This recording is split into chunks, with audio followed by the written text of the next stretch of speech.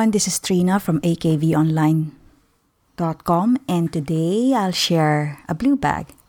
So what's a blue bag? A blue bag is what I call little snippets of insights. I actually hope they can help, but originally this came about because as a kid I had this blue bag where I kept everything I wrote. One day I told a group of friends that, hey, I'm gonna share these with you. And I did by sending them emails. And I think some of them actually was inspired by what I sent. Anyway, this is going to be the first blue bag for this podcast. And this is about how we cope. Okay, so when we're actually in a dark situation, we can decide to cope.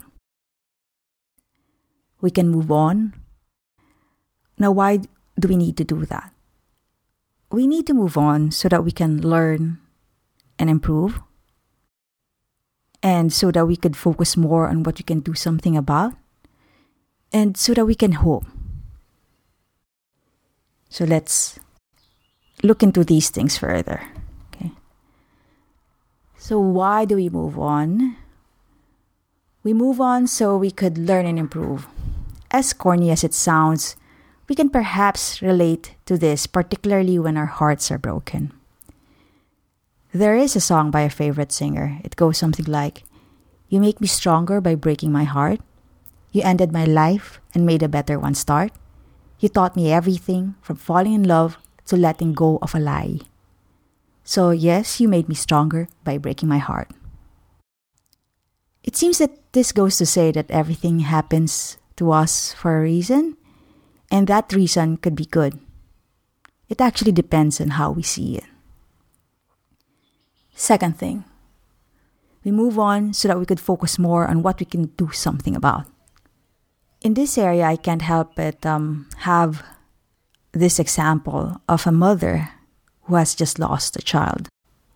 Could you just imagine the pain that might have felt? I mean, children are not supposed to die before their parents, but yes, there are times when a child would die earlier than the mother. When that happens, we have to move on so that we could focus on things that we can do something about. Let's say that mother had 3 children with the one dying. She has to move on and to continually love the other 2 as well, uniquely, and not comparing them with their dead sibling. My mother, God bless her soul, with my father seemed to have known how to uniquely love the 3 of their children. They knew our soft spots. My brothers and I were never alike. But that's the thing. If you're a parent whose child has just passed away, then you have to look at the other 2 children or your other children and see how you could uniquely love them despite the pain that you felt. Because honestly, we can't do anything about death. When watching a television show, there was an interview about this mother whose daughter was killed at an accident. The mother then was ready to give up.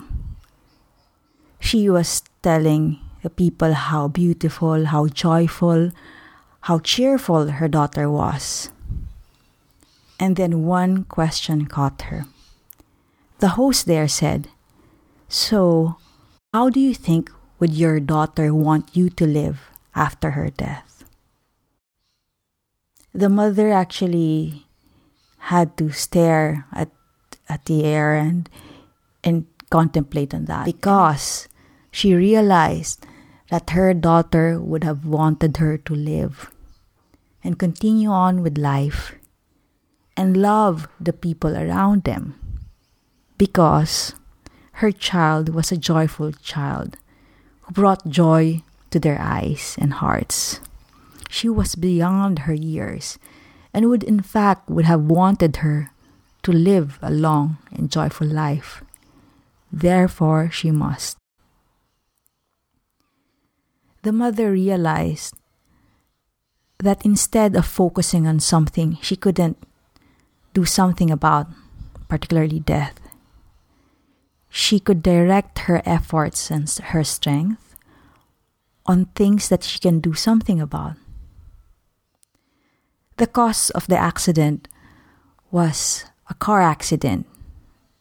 And from there, she focused on a cause to help educate drivers to take care when they're driving, that what they're holding on to, their vehicles, are actually weapons, that they shouldn't text while, or shouldn't use their phones while driving. And this brings us to the last reason why we move on. We move on so that we can hope that life is indeed beautiful.